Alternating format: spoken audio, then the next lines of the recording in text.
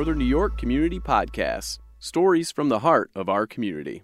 We are back with another edition of the Northern New York Community Podcast. I'm your host, Max Del Signor. It is our pleasure to have Alan and Marilyn Spleet join us to talk about their ties to the North Country and community philanthropy. This couple's affinity for the region is well known, and we will explore their story through an array of topics in this conversation. But before we open this chat, let's share a sincere thanks with our supporters, WPBS and the Northern New York Community Foundation. They are responsible for the production of these outstanding stories from the heart of our community. Be sure to check out what both organizations are doing these days. Head to www.wpbstv.org to see all the latest programming initiatives provided by PBS, and hop over to www.nnycf.org to see all the Community Foundation has to offer. We hope you'll enjoy this interview with Alan and Marilyn. It's great to have you both here. Thank you. Thank you. Now, we had a chance to visit at your home in Cranberry Lake earlier this summer, and we covered a lot of ground about the community and your involvement in it. One of the things I took away from our chat was that you feel as if the journey in life has been fulfilled with a lifetime of doing. If you could explain to listeners what that quote or that statement means to you, could you just elaborate on that?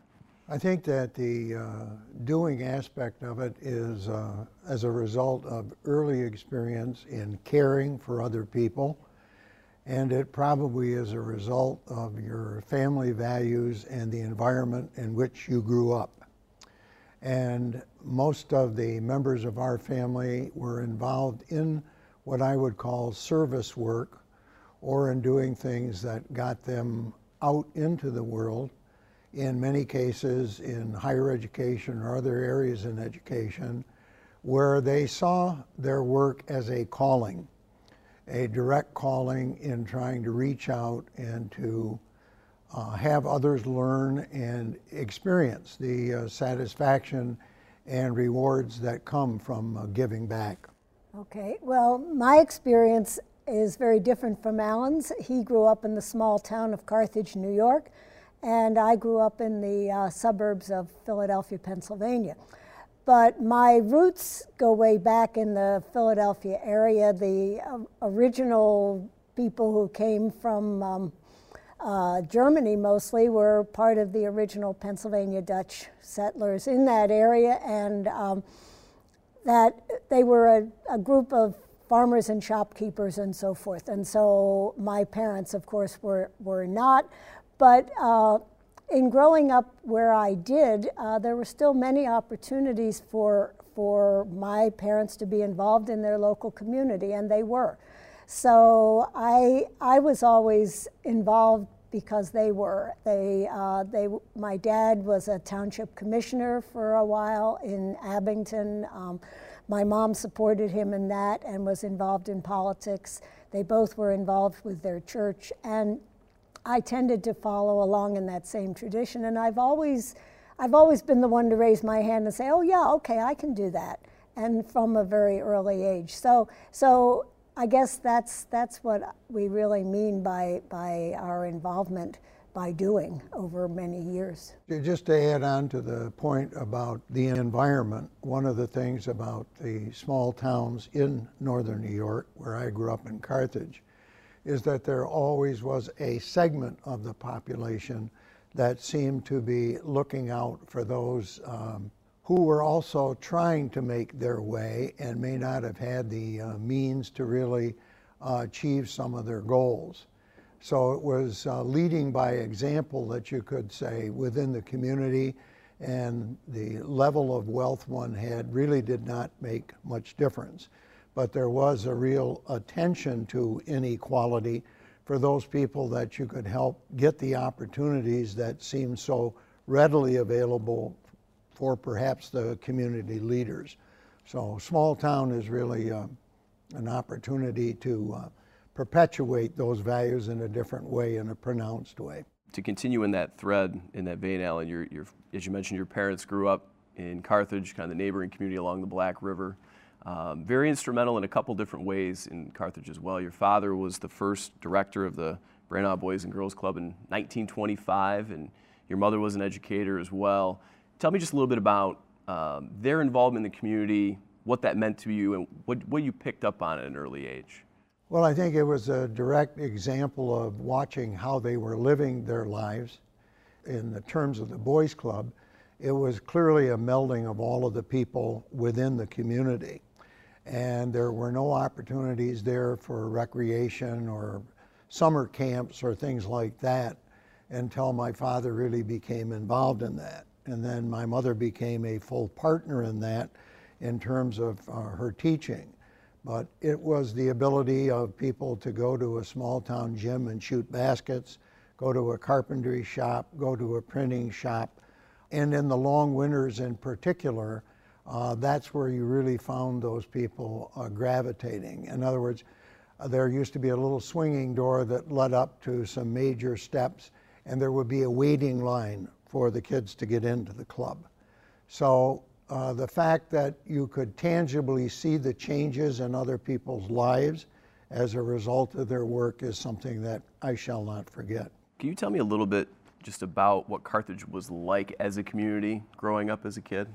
What do you remember? Carthage was a bustling town when I was growing up because all of the paper mills, St. Regis, Champion, were all still full blooming. Probably the town at that time was about 5,000 to 6,000 if you counted the communities of Carthage and West Carthage.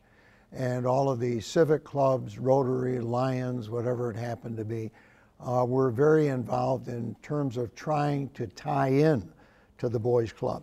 In other words, they were buying into the examples of what they were seeing was happening through the work at the club directly.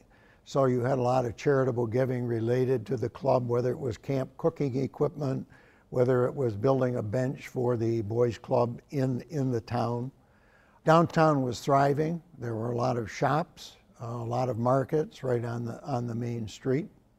So it was a period where there was a lot of activity.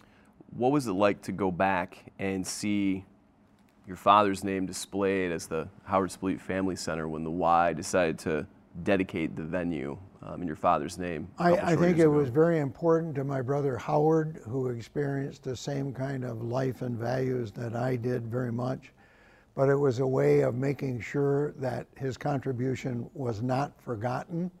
And I think the history display that we put inside the lobby of the Y is almost a historical contribution. You could say like giving to a museum or historical society. So it was a way of just making sure that the person we're presently doing a family history which will relate and give to the community library. So it's a way of trying to make sure that some good things aren't forgotten and what you experienced is remembered. And a piece of that legacy that will certainly go on is having an endowment fund in the family's name to support the club at the Community Foundation. To have that piece, that element built in as part of the family legacy, what does that mean to you? Well, it means a great deal because it's going to allow funds to continue to go to keep some kind of a presence where men and women in the small town can go and do their physical exercise, reconnect with other people, and it's just available to them. If it wasn't, they'd have to travel a long distance to do the same thing. Marilyn, you mentioned before that you grew up in suburban Pennsylvania and parents steeped in politics and education, but were very philanthropic with their time. Can you share just a little bit about your childhood growing up and some of those values that your mom and dad taught you that you felt were pretty important?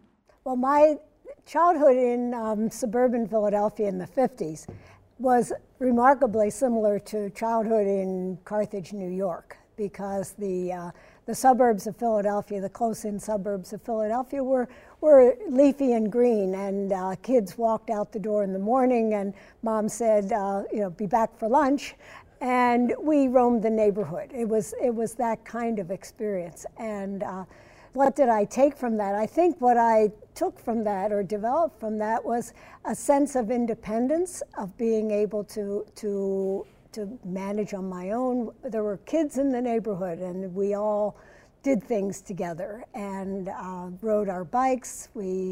Alan always talks about camping, but we used to sleep out overnight in the neighbor's backyard on a tarp with a blanket. and the stars overhead, which was not all that much different. But my parents were very hardworking and very hard to explain, just very good people and very, very honest, very straightforward. When I said they were involved in politics, if you compare that to politics today, it was 180 degrees difference. My mother would go door to door when there would be new people in the neighborhood. She would go knock on their door and say, "Hello, I'm Mabel Detweiler, and here is a packet of information on how to register to vote." And so that was what she would do, and or she would call when the election was coming up and just call people and say in her district and say, "Hello, this is Mabel Detweiler, Committeewoman in Ward 7, and I just wanted to remind you the election is Tuesday and your polling place is at the car dealership on York Road. I've forgotten the name of it. I hope you'll show up to vote." And then on the day of the election, my mother would be there when the polls open and stay till the polls closed just so she could greet her voters. There's a distance that you can't be close to the polls, but you can be beyond that. And so she would go and she would greet all the voters by name because she knew most of them. And my dad, his role in all of this was to bring her lunch and bring her a snack and bring her supper. So that's the kind of involvement. He was a township commissioner. His main area of interest was parks and recreation. Again, it was politics of service, if you will. And I certainly grew up with this. I have a younger sister, she did too. And it's those sorts of values of being involved in your community and doing the stuff that doesn't get all the publicity. Mm-hmm. Now you decided to pursue a career in education and certainly into higher education. What were the catalysts to go down that road and into that career? Luck, opportunity. When I went to Dickinson College in Carlisle, Pennsylvania, I thought I wanted to be a teacher. So I took some education courses, but I never really finished that. And I was in my senior year and I had not done student teaching. I had just taken a couple of education courses. But one of the professors who was teaching some of the education courses was also working part-time in the admissions office at Dickinson. His name was C.O. Williams. And I had been very active in all sorts of things on campus, and he said to me one day in my senior year, when I wasn't sure what I was going to do next, "You know, Marilyn, there's an opening in the admissions office. They're looking for somebody to play the role of assistant dean of, not play the role of, but to be the assistant dean of admissions. It involves travel and just the sort of kind of opportunities that I think you would be good at this," is essentially what he said. "And why don't you go over and talk to Dave Jefferson about it?" So I did, and he said, "Yes, would you like to do this?" And essentially what happened was that this was 1964, and I became an assistant dean of admissions for a co-ed college. Now, to me, it was just a wonderful opportunity to have my own apartment, my own car, and to travel. But when I look back on it, the only other women in college admissions at that time were women who worked for women's colleges. And I sort of did not really focus in on, even though I had read Betty Friedan's book, The Feminist Mystique, and I was all thinking about, oh, there are opportunities out there. I did not think of this in quite that way until many years later when I realized that, gosh, the role I was playing was unique. And that was how I met Alan, because my boss knew the head of the New York State deans and guidance counselors in New York State, who said, "Why don't you send Marilyn to our meeting at the Catskills, in the Catskills? She might make some good contacts." And Alan was working in admissions for the University of Rochester, and he was also at that meeting. And so we met there. I tell people we met in a bar, but that was only because I only knew one person, and that was Bob Howard. And everybody went down to the bar, in the evening, and he said, "Marilyn, I'd like you to meet some people." You had to know Bob Howard to know that was He knew everyone. And so he introduced me to Alan and a couple of other people who were there, and the rest is history. So you made one good contact. Well, I went back to Carlisle and I said to Dave Jefferson, what do you think of my visiting schools in the Rochester, New York area? And he said, well, we're looking to expand in New York State. Sure, set it up. But that was how it went. So once you started to maybe go to the Rochester area for recruiting or for prospecting, the connection was forged a little stronger. Do you remember, when did the careers begin to kind of meet, where you're able to either be at the same school or be able to kind of at least stay connected in your careers and live closer together? How do we describe this? I guess it was a long-distance relationship for a while, a lot of phone calls, visits back and forth when we were free. I not only went to Rochester, I also went to Syracuse and Buffalo and Albany. And when I was visiting those areas, we would meet in the middle for dinner and then go back to our respective places. Yeah, it was a long-distance relationship that lasted a couple years, and then finally, at some point, he said, will you marry me? And I said yes. And so because his career was leading him toward higher education administration, what was it? He was finishing a PhD in higher ed administration at Syracuse. And so he was going to move from Rochester to Syracuse. And so I left admissions and said, well, I don't want to travel if I'm married. That was a sort of a vestige of the old sort of attitude of, well, if we're going to be married, why am I traveling? Right. And so I went to Syracuse. We went to Syracuse, had an apartment. And so I decided that it would be nice. I might as well teach because I needed to do something to earn money. Again, it was luck and circumstance and opportunity. The man who had hired him, Frank Peacecore, who was a vice president at Syracuse, said, Marilyn, out at Jordan Elbridge High School, they need someone to teach social studies, and I was a history major, and coach the football team, but it's August. And I think if you go out and talk to, I've forgotten the superintendent's name, he might be interested in hiring you, just maybe to teach. And so I did. And he hired me and he said, Marilyn, you don't have to coach the football team. We will find somebody to do that. And so that was the beginning of a teaching career that I hadn't quite intended to fall into, but did. What were the conversations like, given your interest in higher education, as far as policy and campus life? And what were some of those discussions like as you kind of began this path in higher ed, and certainly with Alan as you kind of continued on? Were there some really good hearty discussions about? I think, yes. Yes, we had good discussions. We did. We had very, The career interests were beginning to mesh when we got married, and she knew where I was going with my career, and we both had an affinity for small private liberal arts colleges, which later on, after I finished my work working at St. Lawrence and being a college president at Westminster, led me to Washington to lead a national association. And the experiences that we had here, we were talking about this earlier this morning, it's sort of like living two separate lives, but your roots are still very much in the North Country.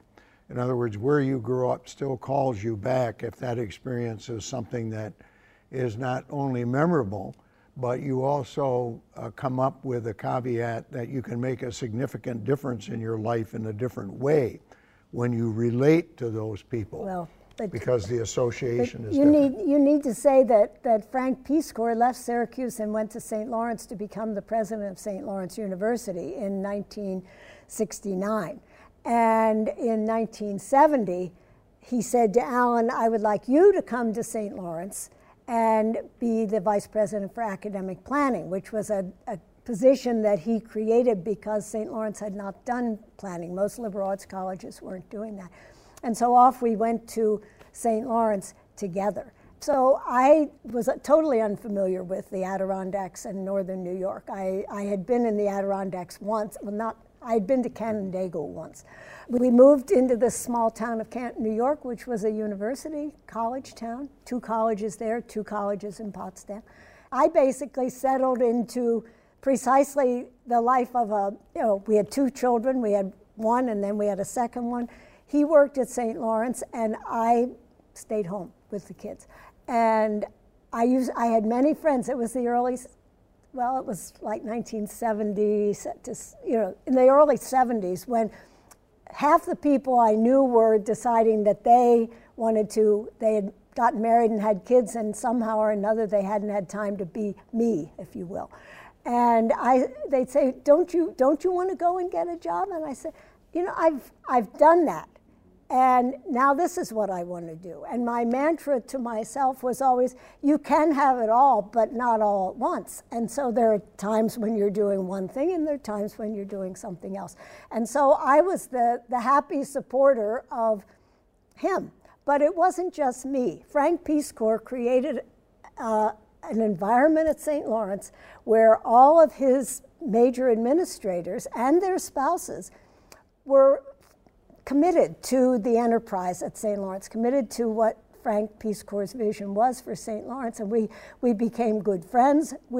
People worked way beyond what you would ever expect them to do because of their loyalty to Frank, to the institution, and so forth. And so I have a greater loyalty as a result of that 12 years that we were there to St. Lawrence than I do to Dickinson. Not that I don't care about Dickinson, but my commitment is to St. Lawrence and in the broader sense to the North Country. I've loved it up here. I also love the urban area, but I love it up here. Alan, can you just reflect on being able to serve your alma mater or play a role in the direction of your alma mater? You're a 1960 grad, right. Beta brother, correct? Right. What was it like when Frank said, come to Canton, come back and be the vice president of planning? What is it like to be in that position? It's very rare that you get called back to your alma mater, I think, directly to work to improve and make things happen, to actually be able to play a role in bringing about change.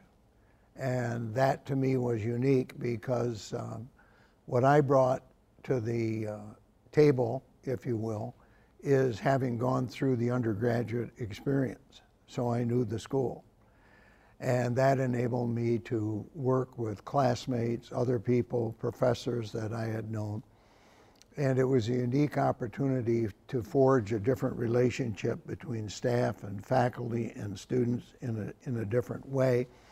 And also because of my interest in long-range planning, to be able to work with others. As I mentioned before, Dan Sullivan, who was the president at St. Lawrence, he was at Carleton at that time, and there was one other person at Hamilton College. And during that period, colleges were budgeting 1 or 2 years at a time. We developed 5-year plans for the school and asked the faculty and the staff to identify their priorities. Once the priorities were established, then it enabled us to go out to foundations and other people and say, this is our vision for the school, this is where we would like it to go. And that was very, very rewarding. So in a way, it was an opportunity for a small town boy to go back and to give back to the school that had given him so much in terms of the impact on my career. Very few folks get a chance to serve as a college president. You did so for Westminster College in Pennsylvania for 3 years, right. 82 to 85. What lessons in leadership did you take away from that experience?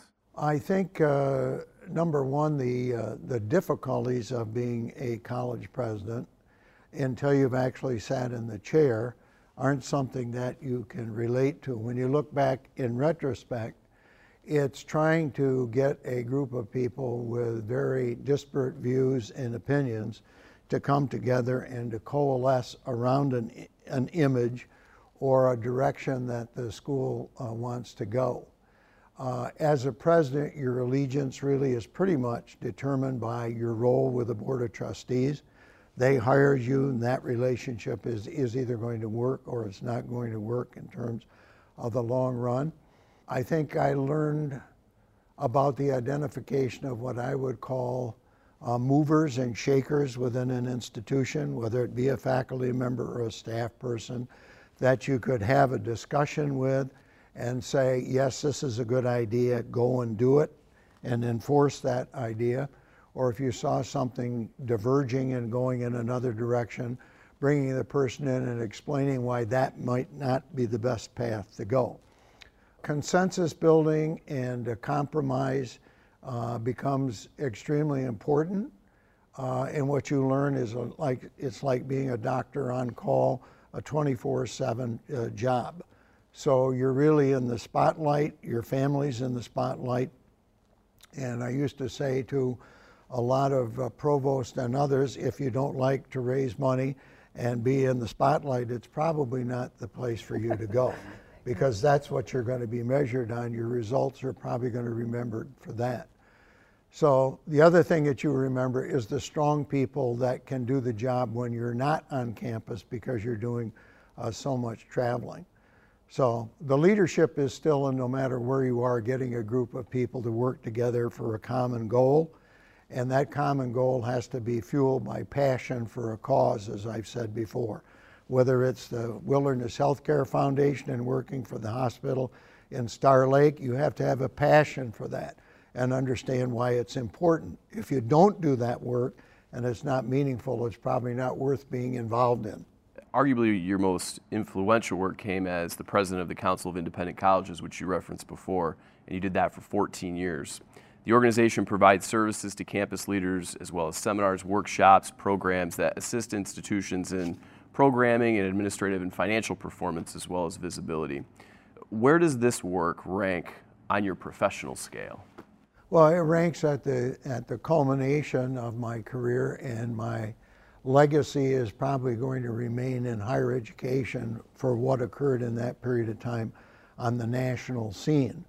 And here it was an opportunity to take my experience, all the experience that I had at St. Lawrence and at Westminster, and to apply it to other groups to get them to work together. In a way, it's an opportunity to shape a national agenda and to have a big impact on a larger stage, if you will. And what you're doing is employing the lessons that you learned and the leadership principles that seem to work. And for me, it was an opportunity to work with the United Negro College Fund schools in a different way, all of the church-related schools in the country, and then what I would call the broadly based liberal arts colleges in the country. And what you do is to create a climate where those people can learn for one another. They may not have known one another, particularly college presidents, and you got them to come to meetings, and they found that no matter where they were from, they could learn from the other person. They just hadn't thought about that before. But they had to get out of their box as a traditional way of doing things to say, hey, maybe this small Catholic college in Philadelphia has something for this elite college, Franklin and Marshall and Lancaster. And inevitably that worked. So what the colleges said is, you're right, you can be nimble, you can be innovative, you can respond, and that enabled them to continue to survive. So I guess the legacy is we helped a lot of schools get stronger, and some continue to exist. The travel took me all over the country. I probably visited 700 colleges, which is very unique. And until you get there to find out what their needs are, it's very difficult to relate. In other words, you can't sit in your office and look out the window and say, I know what those 9 schools in Pennsylvania need. I would just like to add to that probably the 2 key elements in his success in doing that were believability. First, he had been there. He had been a college president of a small liberal arts college. And as a result, he could walk into the office of a president in Alabama or wherever it might be, and while he wasn't saying, I have walked in your shoes, he had the believability because he had been a president of a small college that had a variety of needs. And the second was what he just referenced, and that was he went to these colleges and walked on their campuses and talked to people there, and he had probably a broader sense than almost anyone in higher education at the time of what was going on at the very local level and what was going on in the minds of these colleges, college presidents, and on the campuses of these colleges. And in addition to what he was able to do for them, it also gave him a perspective that I think was unique in higher education. and the institution of CIC as an organization, since he retired, has just grown exponentially, because the man who replaced him didn't have that, but he built on the shoulders of that. And his experience enabled him to broaden the reach of the organization to the point where it is today, which is outstanding. It also relates, I think, in a way to the small town background again, because many of these institutions are located in small towns and quite far apart. And it also gives you an opportunity to see how change can occur if you can get the people working directly, and to use the nonprofit world, charitable giving and so on, in different ways. So there's less reliance perhaps on the bureaucracy. My job was wonderful because I didn't have to worry about all of the politics that go with higher education. I could focus on programs and ways to improve the institution and find sources to do that. And as you know, here in the North Country, it's the same way. You get a core group of people who want to make a difference. They'll find a way to make it happen. Mm-hmm. Well, that same can be said here at the community level too, and not necessarily just with local colleges, but any other community endeavors you'd mentioned. Oh, yes. The hospital in Clifton Fine, certainly. And your ties to Cranberry Lake, to Canton, to the North Country as a whole have always been stronger here. And Marilyn, you kind of alluded to this earlier in the conversation, but could you just explain a little further why the ties are just so much stronger to Northern New York than any other place that you've lived?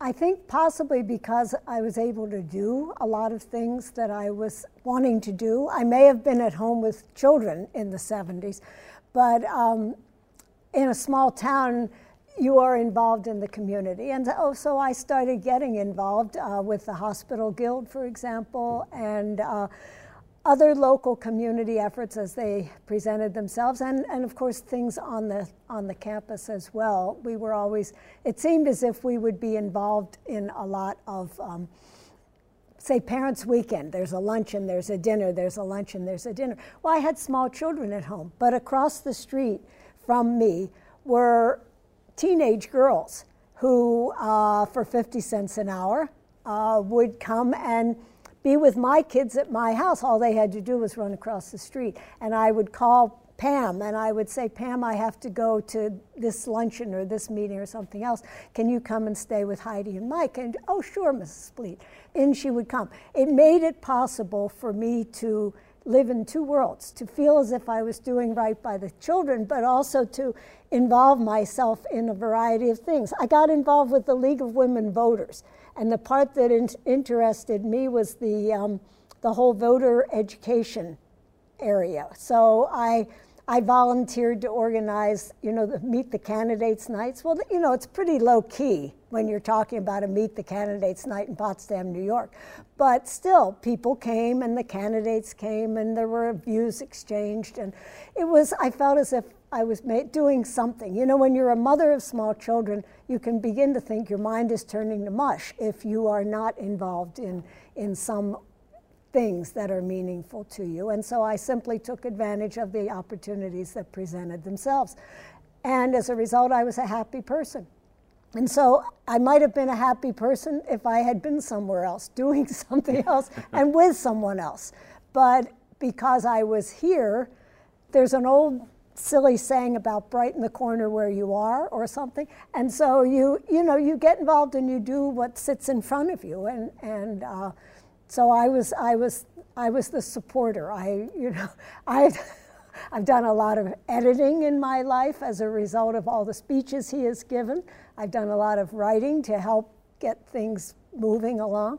And that led to books that we got involved in writing. We got involved in Frederic Remington. Mm-hmm.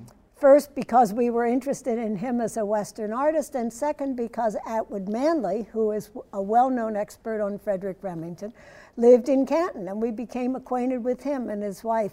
That led to our visiting, obviously, the museum, but in also writing a book, because Atwood said originally to Alan, St. Lawrence has just gotten a whole new collection of Frederic Remington materials. or letters, excuse me, to add to their original collection of letters. Somebody ought to do something about that. And so he got a grant from the John Ben Snow Foundation and set out to work with these letters and get copies of as many letters as he could. Well and good. That was in 1979, I think, or 80. In 1982, we left to go to Westminster so he could be president at Westminster. You know how much time college presidents have to work on books? Right. Not much. So guess what? Guess who got involved? I said, well, I can do this. So, I got involved in it. And before long, it became a joint project. We're good friends. We can work in the same, itty-bitty little study with his desk and my desk and still, get things done without biting each other's heads off. We have different strengths. And mine are more in the writing and editing, and his are in the researching of who was this person that Remington was corresponding with. And so we did that while we were at Westminster. We left Westminster, went to Washington. We continued the project, and it was finally published in 1988. It's called Frederic Remington Selected Letters. But what that has done is cement more of our connection with the North Country. We've been involved with the museum. I served on the board in the early 2000s for 3 terms. And one thing leads itself to another. And so now, because Frederic Remington, and we didn't plan it this way exactly, but Frederic Remington, who grew up in Canton and then in Ogdensburg, visited Cranberry Lake every summer between roughly 1889 to 1899. And so we can go and visit places where he used to visit. He never owned property. But we know a lot about what he did at Cranberry Lake, and we take people out on the Art of Dining tours that the Remington does for fundraising every year. We take a group of people out on the lake and we show them where he was. Now there's nothing there left, but there sure are lots of tales to tell about what he did when he was there. And people seem to enjoy it. We certainly enjoy it. And so again, we're making a difference a little bit for the Remington Museum. And so each one of these things reinforces the ties that I was already developing here in northern New York. And so as a result, this has just become our focus of involvement, more so than in Maryland, where the opportunities are much more diverse down there and not as personal and not as real to us. What's it like to be able to share your passion with other folks in the community? Very passionate with the history of Remington and being able to do the boat tours. And you'd mentioned before, Alan, the passion you have to be able to champion a cause like raising money for the hospital. To be able to engage the community in your passion, what does that feel like? Well, I think it's terribly rewarding and satisfying because you're seeing the difference that is being made. You can see you have a connection to it. It's tangible, as well as trying to convince, it's contagious. In other words, if you're trying to recruit other people to help you do it, and you see a spark of interest in there, particularly as you're aging, one of the things that you're trying to do is to identify younger people who will be able to carry the torch, if you will, and to continue to do the cause. We know that the hospital is actually critical to the people in the immediate area. If it wasn't there, they'd have to travel miles. And in many cases, they don't know what's there and the ability to expand the service. When we first went to Cranberry, there were people who were driving miles to do just basic rehab after an operation, and they didn't even know they could have blood tests in the lab. And these were seasonal people who were coming back and forth. I think it's the joy, number one, of watching something physically happen. Always wonderful to see a tangible result. And then to say, well, we've got 10 people here, and there's nothing that we can't tackle if we really want to tackle it. So it's a matter of getting agreement on what is the most important thing to do. It's not a one-person operation. No. I think what makes it work is the fact that you have as you said, well, 10 people, okay, to pick a number, who all have the same goal, and they all bring different strengths to whatever this common goal is, which is the betterment of the Clifton Fine Hospital. It's always more fun to do things with someone else than to try and be the lone ranger out there leading a march. And so by having the support of others here or there, it works. It becomes not just an undertaking, but it becomes friendships and advancing a common cause, I think. And then people like me go along behind, kind of support the effort, as I always say. I come along behind and carry the bag. But it's still, it becomes a family effort because we're both involved in it, and me too, more in the background right now, and him more out front. But it's, it depends on what we're doing. There might be some folks that listen to this interview and have yet to demonstrate some form of philanthropy, whether it be a charitable gift or maybe even volunteerism. Could you share a little bit of why you feel it's important to be able to give back locally and invest in the place where you live? Well, I think number one, you have identified a source that you know the organization well, you know the leadership in the organization. They may or may not have an established track record, but you're saying, again, you're coming back to a matter of priorities and choices. And the one thing that is hard to do is to inculcate, I guess that's the right word, an interest in giving back and in philanthropy. As you know, it's just like a college graduate and having a recent college graduate say, can you give $10 or $20 this year? In other words, how do you establish that attitude? And I think Marilyn's already alluded to the fact part of this is circumstantial and accidental. How you crisscross, what things are there, which path are you going to follow, right or left, and once you do that, then you get immersed in that. But you have to have the passion. The passion could be related for a health concern in a family. It could be related for an industry that has died and you're trying to revive it. Or you're just saying, what could we do to help the economy, for example, in this whole area? So you look for little places where you can get involved. And time and talent are just as important as the actual physical gift, I think, of money in a way. And generally, somewhere along the line, those things are going to coalesce if you find yourself in a situation where you can do that.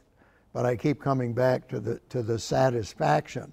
That's very important, particularly as you age. In other words, it really is very significant if you can point to that and say, we did it, and it's there.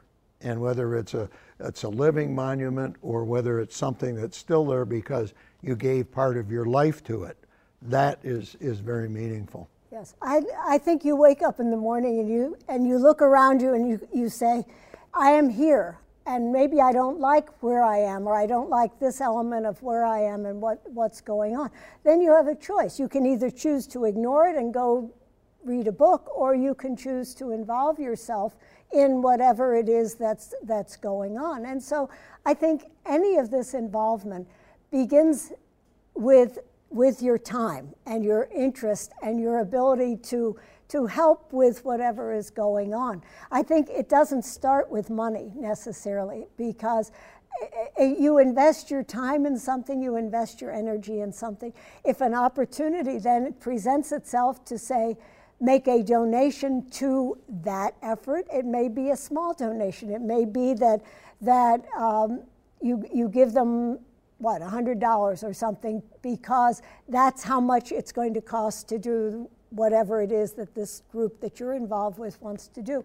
But you've made the commitment to the success of the effort, and the commitment begins with your time and your energy and whatever talents you bring to it.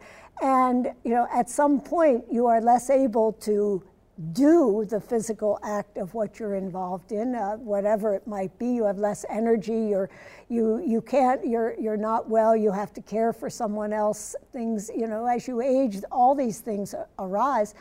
But at that point, you have a commitment to whatever the cause was or the place. And at that point, you probably have more money than time, whereas when you were younger, you had more time than money.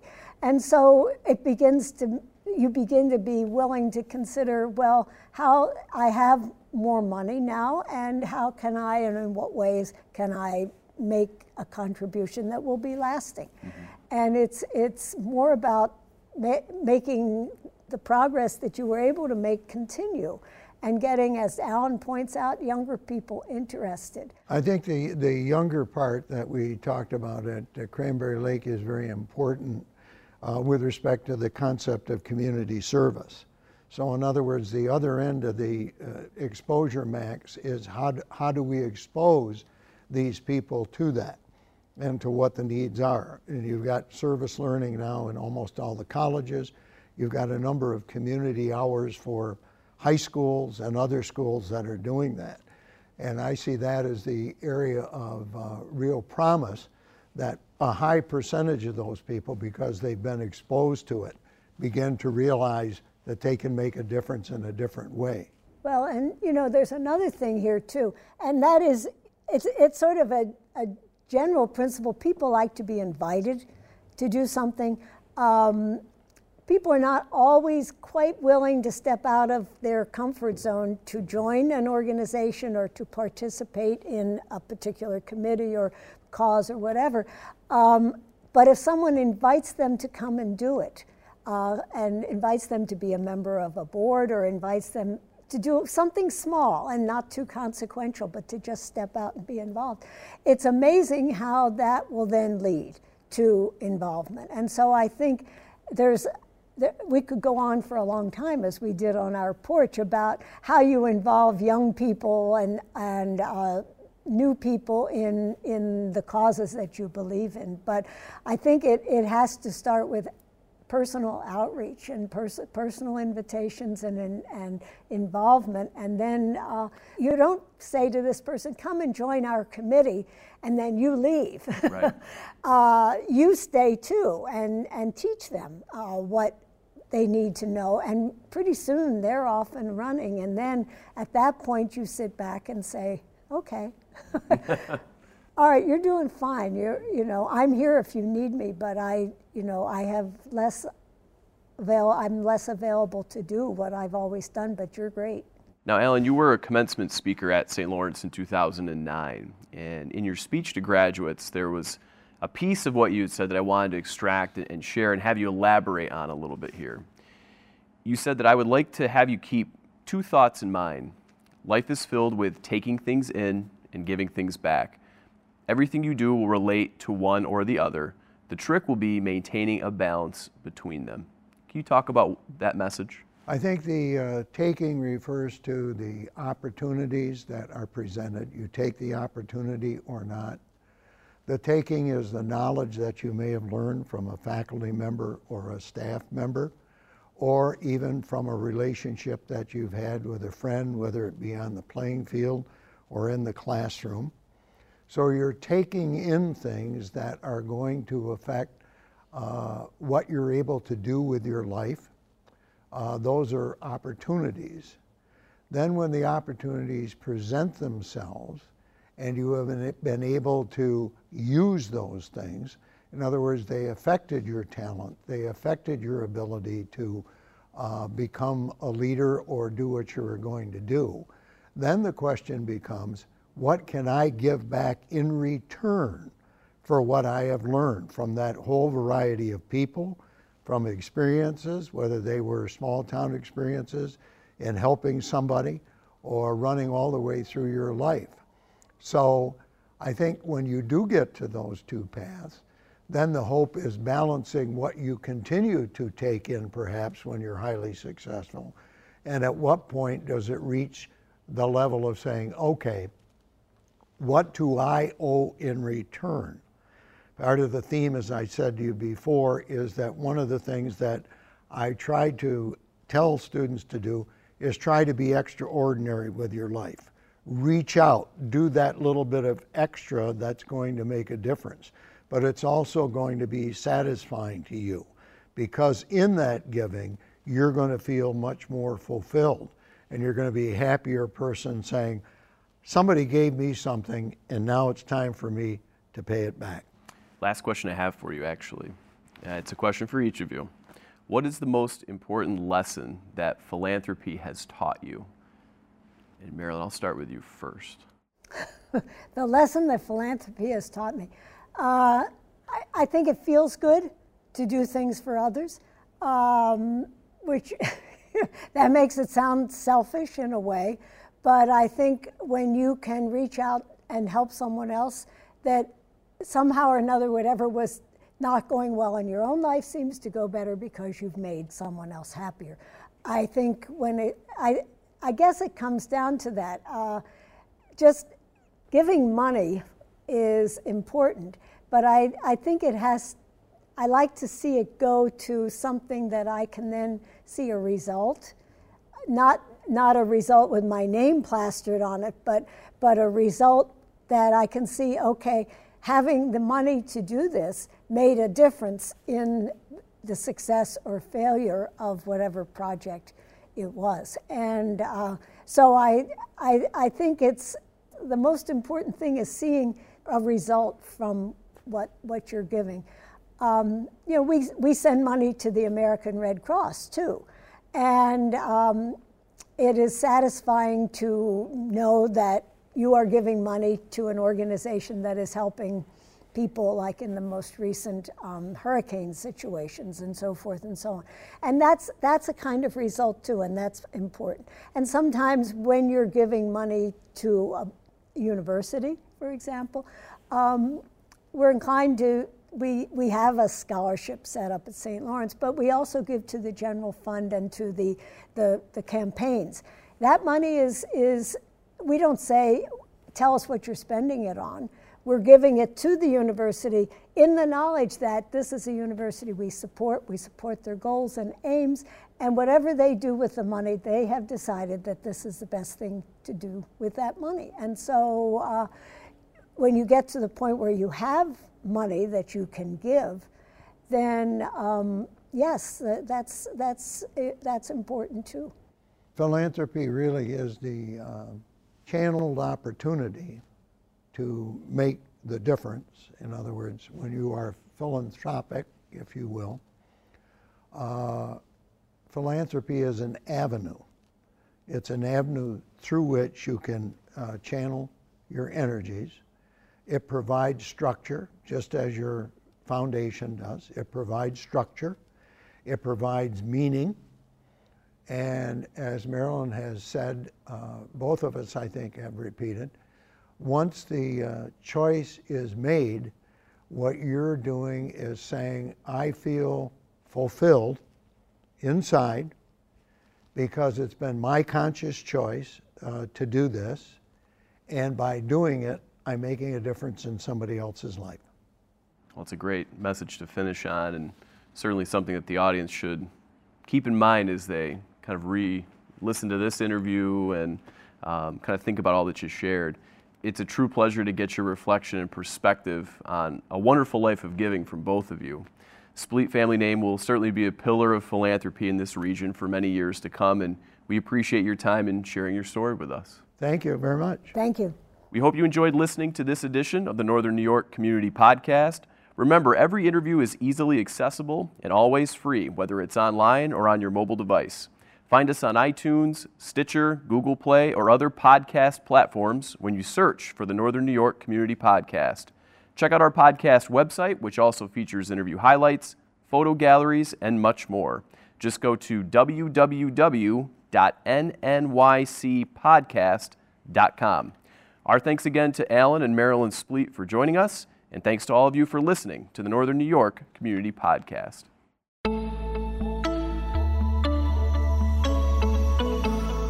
Northern New York Community Podcasts, stories from the heart of our community.